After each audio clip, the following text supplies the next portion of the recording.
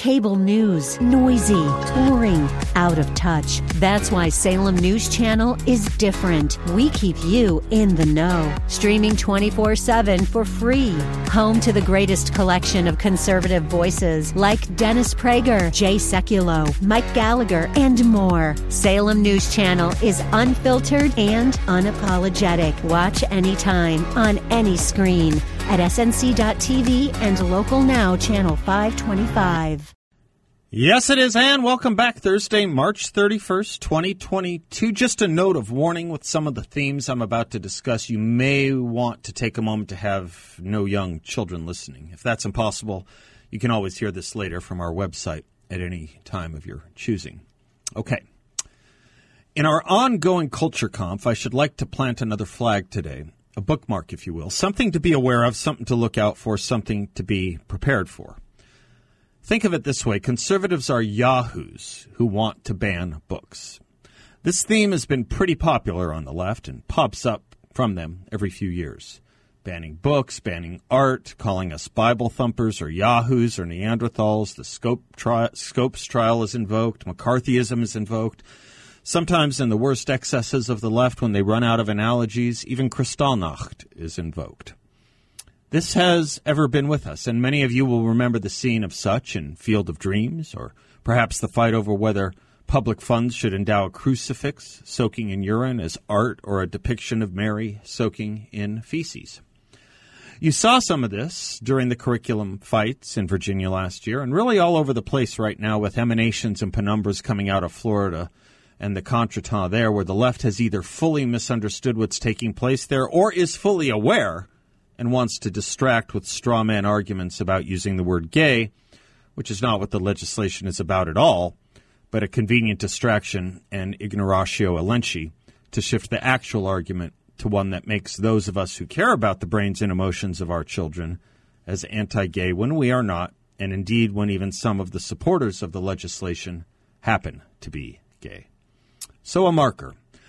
A cultural signal was sent yesterday from the state we are told shapes so much of American culture, California. The governor there, Gavin Newsom, who I am guessing dreams each day of becoming the president of the United States, or perhaps in mid-administration President Kamala Harris's vice president, he fired the first cultural shot. Yesterday, he tweeted a picture of himself reading a Toni Morrison novel with 4 other books on his table. The 2 you can see on the table, besides the Toni Morrison book, are To Kill a Mockingbird by Harper Lee, and the other is 1984 by George Orwell. The message he tweeted, quote, "Reading some banned books to figure out what these states are so afraid of," close quote. We'll leave his errors with the English language in a tweet about literacy aside for now. But there's a lot in this tweet, and as I say, a lot I want us to be prepared for in a new onslaught of defamations sure to come our way. Let us begin with the point from Florida, denying the assignment of age-inappropriate books to children dealing with advanced sexual and gender themes is not banning. It is curriculum development in a world that the left wants us to be sensitive to under the guise of the new acronym SEL, Social and Emotional Learning. You'd think the left would be on board with not hypersexualizing children for adult gender and sex wars, given every piece of social science research on the psychological and emotional harms that result from children being exposed to those themes at too young an age. Boy, do they get it when it comes to playing cops and robbers or having toy guns. That children must not be exposed to. The true story of a boy named Penelope, recommended for pre-K audiences, should be standard fare, according to the left. Playing cowboy, or cops and robbers, or having toy guns, that's the unhealthy thing. But can we start with a basic point our postmodern and relativistic world has a hard time understanding? To Kill a Mockingbird and the story of 2 men sexually amusing themselves on a lawn and discovering their sexual abilities and prowess are not on the same par. Here, I must take us back to a teaching from Irving Kristol, either never learned or forgotten long ago. In an essay in the New York Times in 1971, he put it this way, quote, "What reason is there to think that anyone was ever corrupted by a book? The question, oddly enough, is asked by the very same people who seem convinced that advertisements in magazines or displays of violence on television do indeed have the power to corrupt. It is also asked, incredibly enough and in all sincerity, by people, usually university professors and school teachers whose very lives provide all the answers one could want. After all, if you believe that no one was ever corrupted by a book, you have also to believe that no one was ever improved by a book, or a play, or a movie. You have to believe, in other words, that all art is morally trivial and that consequently all education is morally irrelevant. No one, not even university professors, really believe that. Close quote. I really think there's a volume of logic in that point, and worth repeating part of it. If you believe that no one was ever corrupted by a book, you have also to believe that no one was ever improved by a book. You have to believe, in other words, that all art is morally trivial and that consequently all education is morally irrelevant. No one, not even university professors, really believes that. So if we can, on to banning books. To Kill a Mockingbird. Who's doing the banning of that book? Well, that's been the left. I can't speak to Toni Morrison's works very much, but I do know the book Governor Newsom is reading of hers in his picture, her most famous, is not usually the book of hers that does create controversy in curriculum debates. It's an entirely different and much lesser known book of hers. As for 1984, I don't know what Governor Newsom thinks he's scoring a point against, or if he thinks he's scoring a point against the right by making it prominent. I will say I do look forward to his reading it and look forward to his report on it, as it could be the cause of his switching parties. My guess is, though, he will see 1984 not as a warning, but as a how-to manual. Not wanting a book in a certain grade in school or in a school library is not banning books. There are curriculum and textbooks debates all the time in school board after school board after school board around the country. Ever wonder why one textbook is chosen over another in a given school? Well, surprise, surprise, this is how that works. One is chosen for reasons having to do with reading levels, age appropriateness, comprehensibility, and a range of factors, while the majority of books offered are not chosen. Is it banning a book to prevent an elementary school library from having a book like Lawn Boy in it? May I read you a selection from that book? This is a book the left claims should be in schools and not banned. Quote, in fourth grade at a church youth group, meeting out in the bushes, I touched Doug Goebel's and he touched mine. In fact, there were even some mouths involved. Let me read you another passage, page 91. I won't do too much of this to you. Quote, what if I told you I touched another guy's? What if I told you I don't know that I can get through this. I was 10 years old, but it's true. I put Doug Goebel's in my mouth. I was in fourth grade. It was no big deal. He sucked mine too. And you know what? It wasn't terrible. These are the books, folks, that the left wants in your school libraries and curricula. No, it's not banning. First, it may be worth reminding people that child pornography, defined in part as sexually explicit conduct involving a minor, has no First Amendment protection. It's illegal. And books like this press the limits of that definition. Second, have we become so calloused and inured to the most extreme and graphic things that they have been defined down as nothing special to see here, nothing to be concerned about? In a famous line from Justice John Marshall Harlan in 1971, he wrote, quote, one man's lyric is another man's vulgarity. Really? Do we do that with reasonable doubt? Or any number of other things the law requires us to make judgments about? Try the phrase reckless disregard. Walter Burns had a smarter take on Harlan's relativism, writing, quote, it is a foolish statement at best. At worst, it's pernicious. For if Harlan is right, there is no such thing as vulgarity, and therefore no reason to censor it. But by the same token, there is also no such thing as art, and therefore no reason not to censor it. Third reason. The Supreme Court has weighed in on this issue of banning books in schools. The controlling case is called Board of Education versus PICO from 1982.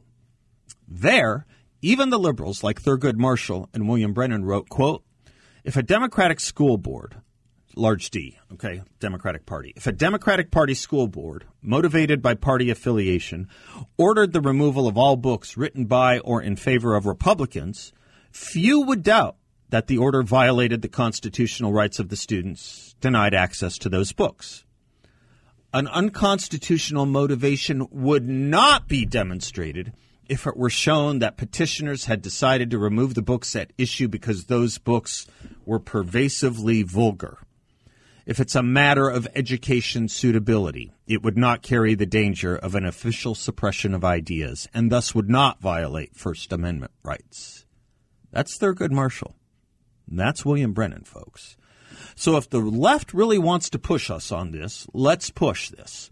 Because that is exactly what they've been up to, banning things that are deemed conservative or Republican, to use the phraseology of Brennan and Marshall.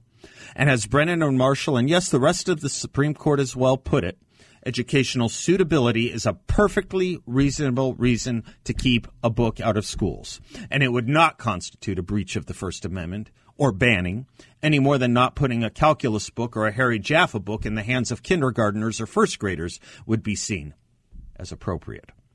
Age-appropriate and educational suitability are not political issues.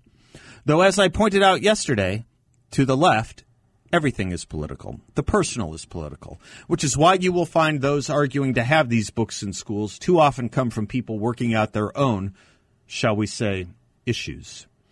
But that's not what schools are for. That's not what education is for. Children should not be the foot soldiers for adult sexual and political angst. That is what fascist and communist movements do. End of day, Joe Camel was forbidden lest children become attracted to cigarettes. So is the aiming of tobacco advertising to children forbidden. Those who support such rules, like Crystal and Burns above, know darned well that language and imagery leads to or can lead to action, encouragement, and use. The entire ad industry, as well as the entire op-ed industry, knows this too. And they set out to protect children's lungs as a result. I just think it's a fairly sick society that thinks children's lungs are important, but their brains aren't. Or their childhood. I'm Seth Leibson, 602-508-0960. We'll be right back.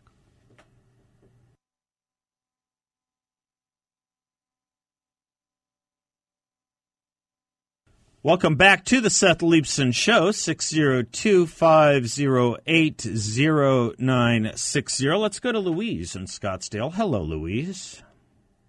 Can you hear me okay? Yeah, how are you? Okay, fine, thank you. So what I wanted to speak about was Biden's issuance yesterday of 2 reports out of Health and Human Services. I think they both were. And this goes to your point about language. Yeah. So one of them is from this NCTSN, which is National Child Traumatic Stress Network. Yeah. But this is from Fox News. It's in the article. Mm-hmm. This is a quote. There is no scientifically sound research showing negative impacts from providing gender-affirming care. There is so much wrong with that sentence. There is so much wrong with that one sentence, Louise. Read it again, please. So I loved my first, when I got to no scientifically sound, alarm bells went off. Okay, that's its own problem, but the second part of the sentence is even more. Read it again. Well, yes. Let's break it down. Okay. There is no scientifically sound research. Right. Well, not to mention there is no research at all. But there's certainly no scientifically sound research showing negative impacts from providing gender-affirming care. Gender-affirming care. Does it mention ages? No. It does not mention ages. Right. It doesn't mention ages. And gender-affirming care can mean a lot of different things.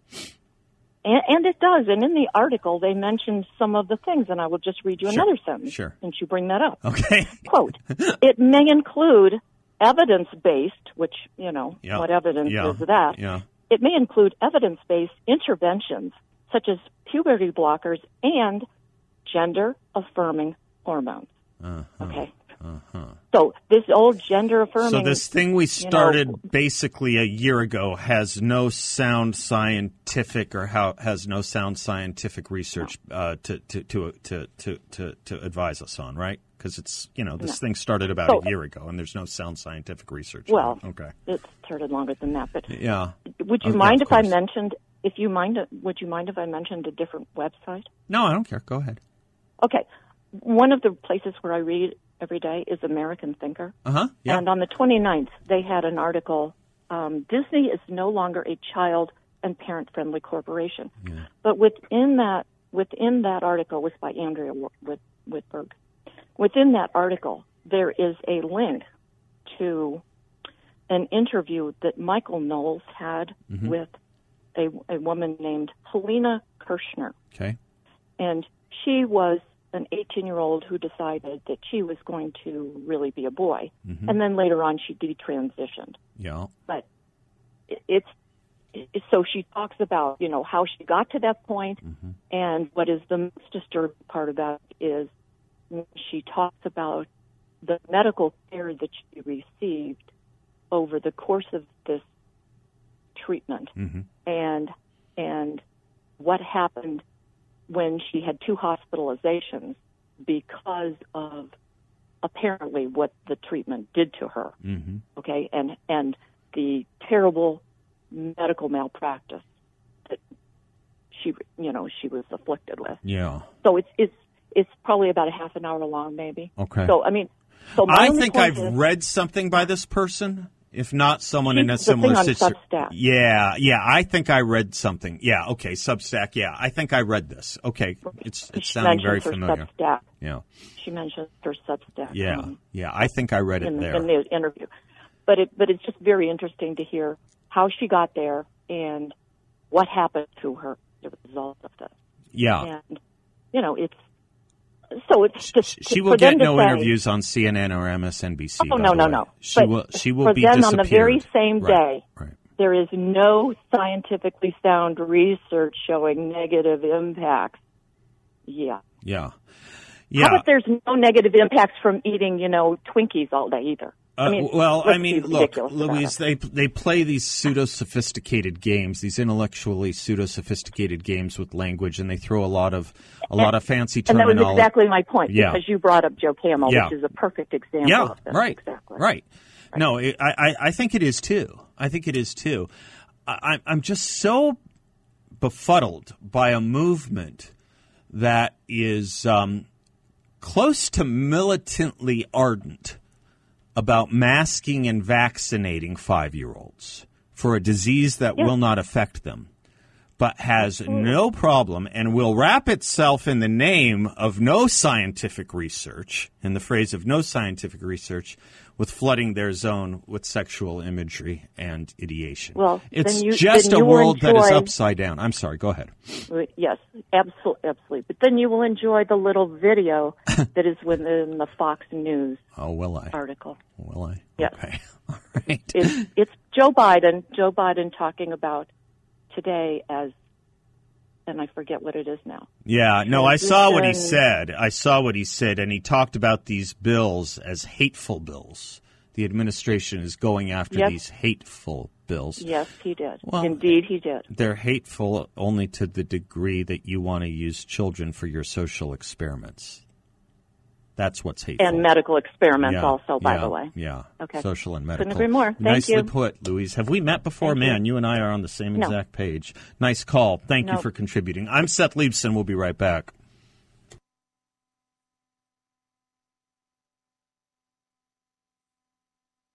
Welcome back to the Seth Leibson Show, brought to you in part by the good people of Balance of Nature, balanceofnature.com. I take it every single day, have for years, and it's kept me well for years. Since I've taken Balance of Nature, I used to get sick whenever the seasons change. That hasn't happened. Whole food nutrition, pure potent plant power, 100% natural. 100% natural. To feel better, protect your health, boost your immunity, 16 whole fruits, 15 whole vegetables. You take it once a day in the easy-to-swallow capsules that they come in. If you don't like swallowing the vegetarian capsules, you can easily open them up and sprinkle the content into drink or onto food.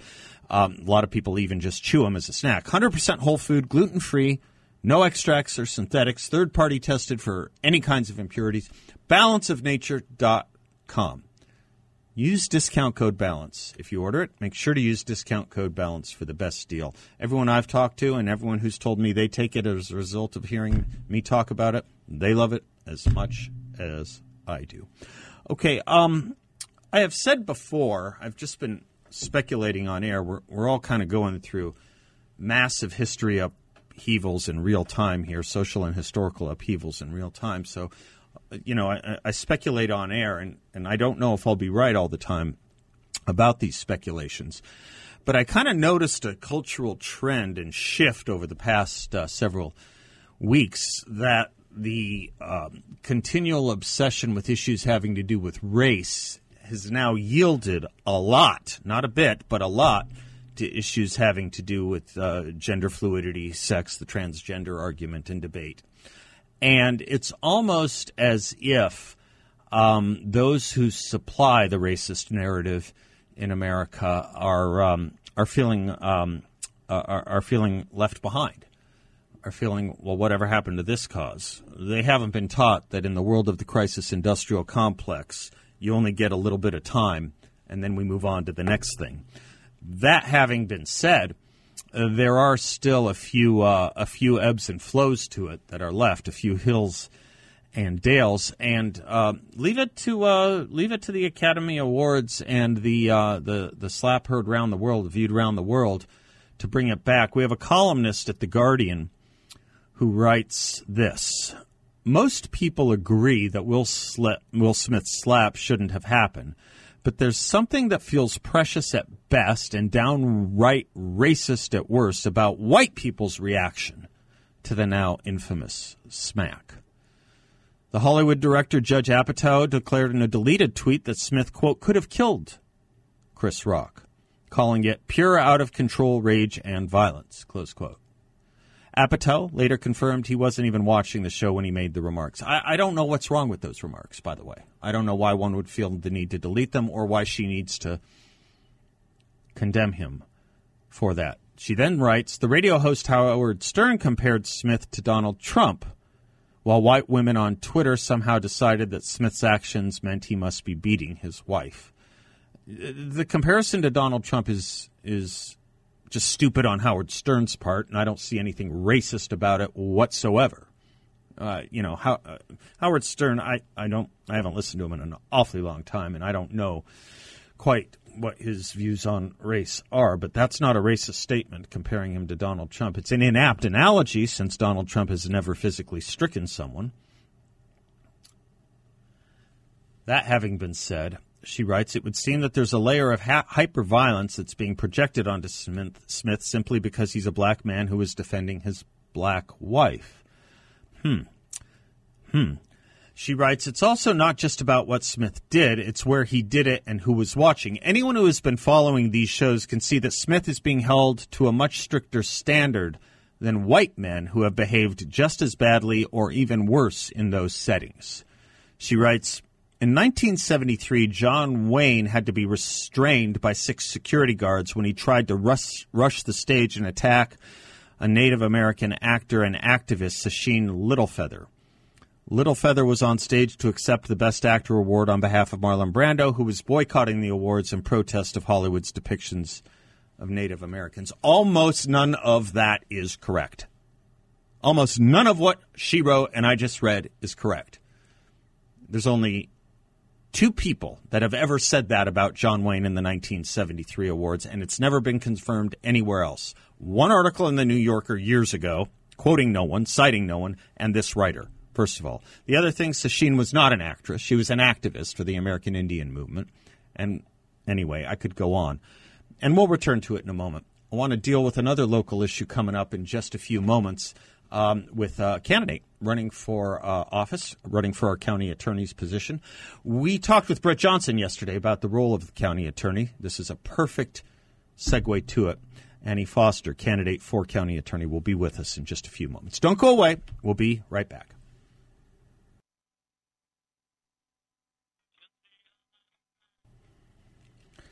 Welcome back to the Seth Leibsohn Show. Many of you know the phrase, character is who you are when nobody's looking, and I kind of have a thought about that when it comes to the person I'm about to interview here, Annie Foster, candidate for Maricopa County Attorney. It's an addendum where I would say that public service and good citizenship character is who you are and what you do when you're not running for office, when you're not seeking the clean lights.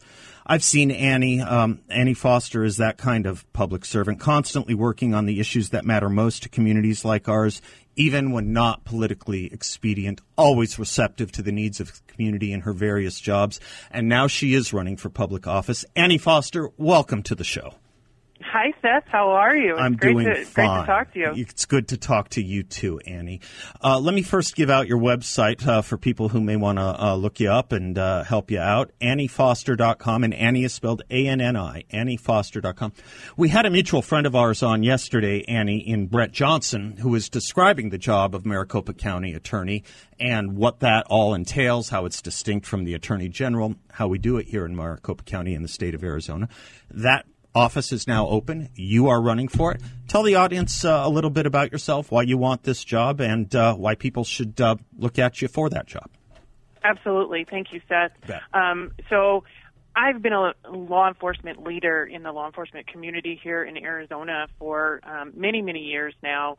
My experience started back in 2008, working with the Department of Public Safety, who, is the state police. For those that don't know, sometimes people aren't really sure what that agency does. Right. But that agency actually the support agency for all other law enforcement agencies throughout the state. And so in my roles representing that agency, but also as the chief of staff to the director for many years, I was able to, connect with all of those other law enforcement agencies and really understand the issues that were, brought up throughout that time here in the state of Arizona, issues about immigration and, drug trafficking and human trafficking. So I really have a handle on the criminal justice side of things. During my time at DPS, I really was able to see cases all the way through from, officers when they're developing reasonable suspicion and probable cause, all the way through, discovery and discovery interviews and all the way to the end through a conviction. And then, on the other side, since I've been at the governor's office, I've even been able to participate in those cases as people have, requested clemency from the governor and pardons from the governor, where you have to go back and you have to look at those cases and understand all of the procedural issues that happened. Yep. and was justice done. So on the criminal side, I've really got a lot of experience training law enforcement and just connection with that community. But the one thing that I bring to the job that no other candidate does is my work on the civil side, because as Brett probably explains, on the civil side, the county attorney also represents the Board of Supervisors and all of the county agencies, like the Department of Health, the assessor's office who deals with property taxes. And so from that perspective, over the last 5 years that I've been in the governor's office, I've had connections with all of those agencies at the state level. So, I am intimately involved in what's going on the legal side on those at those agencies, and that correlates directly with those agencies on the county level. So from that perspective, I just have this broad experience that no other candidate has.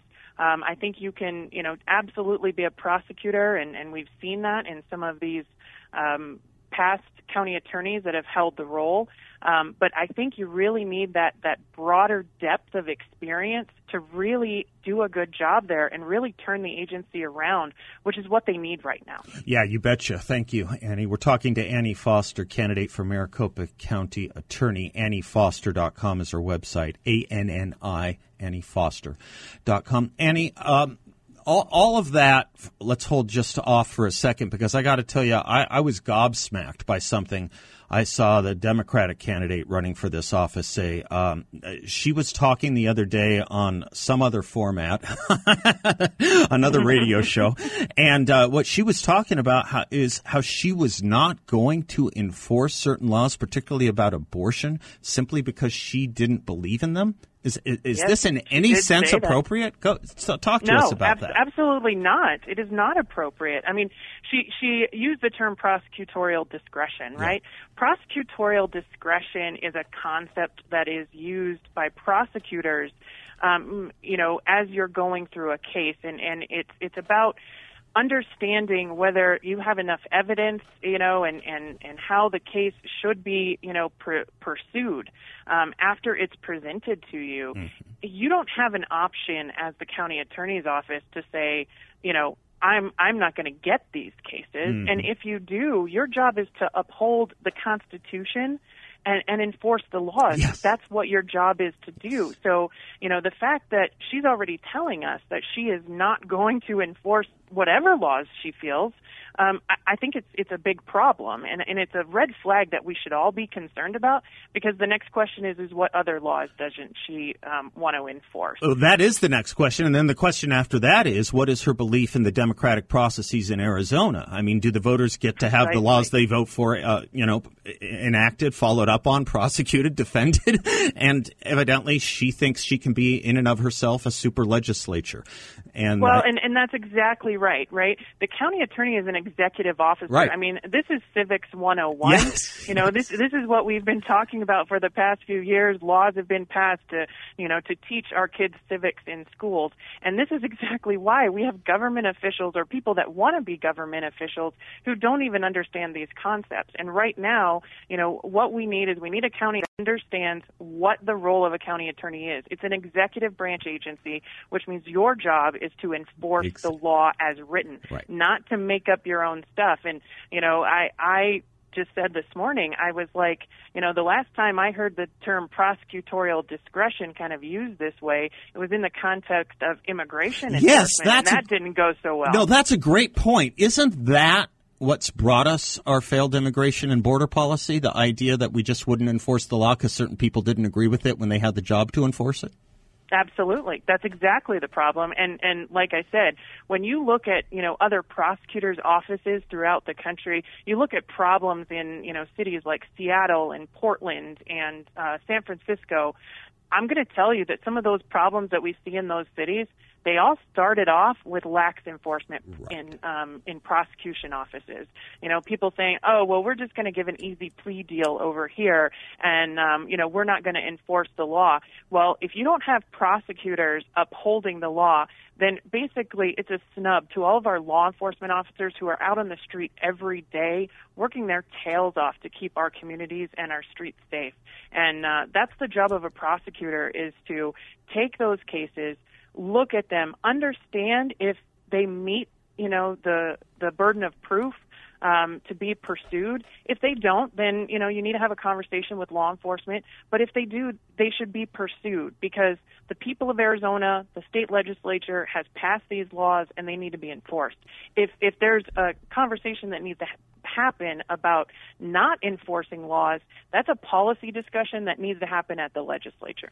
Yeah, that's right, or the people voting on them. But you mentioned California, right? You mentioned California. You think about those equivalents of the job you're seeking, the district attorneys, whether it's in San Francisco, whether it's in Los Angeles.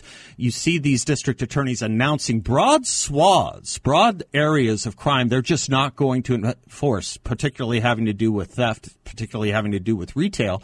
And surprise, surprise, you get more of it. There is an effort to Californianize Arizona, isn't there? A lot of it comes from a lot of outside money, and it's going to take people like you to stand in the way of all that, isn't it? It absolutely is, and I would actually say we don't even right now need to go as far as California for this. We can look at Pima County. Fair enough. There's been some issues recently in Pima County where the prosecutor down there said, I think the jails are too crowded, so I'm not going to prosecute these cases. Well, her job isn't to determine whether, the jails are too crowded or not. Yes, that might be an issue, but her job is to prosecute cases. And if there's an issue with, the jails being overcrowded, that's a Board of Supervisors issue that needs to be dealt with. And she ultimately reversed course on that policy because it wasn't changing anything. And, that's where you need to look at why you're making the policy decisions you are. If you're making policy decisions, right. you have to think about what the actual problem you're trying to solve is, rather than creating a solution without understanding the problem first. And that's something. Yeah. No, go ahead. And that's something that I have some experience in working at the state. I mean, we are really careful about identifying what the problem is before we start going on some tangent trying to solve a problem that we might be making something else worse. Absolutely, and not end running the people. Annie, this was a short segment. I wanted to get you in. We'll have a long campaign. We'll have more visits. AnnieFoster.com. Thank you, Annie. Thank you, Annie, for doing this. Thank you for taking the positions you take. Godspeed to you. Thank you so much, Seth. I would love to come back and talk to you more. And you will. Thank you, Annie. Great. Bye. I'm Seth Leibsohn. We'll be right back.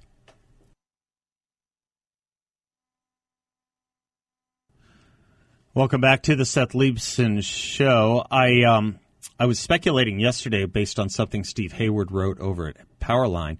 We were talking a little bit about this, what Steve Hayward called something like the Democratic Dump Joe movement, the Democratic Party's buyer's remorse, and perhaps efforts to now marginalize Joe Biden and perhaps catalyze an effort to invoke the 25th Amendment or something to remove him from office.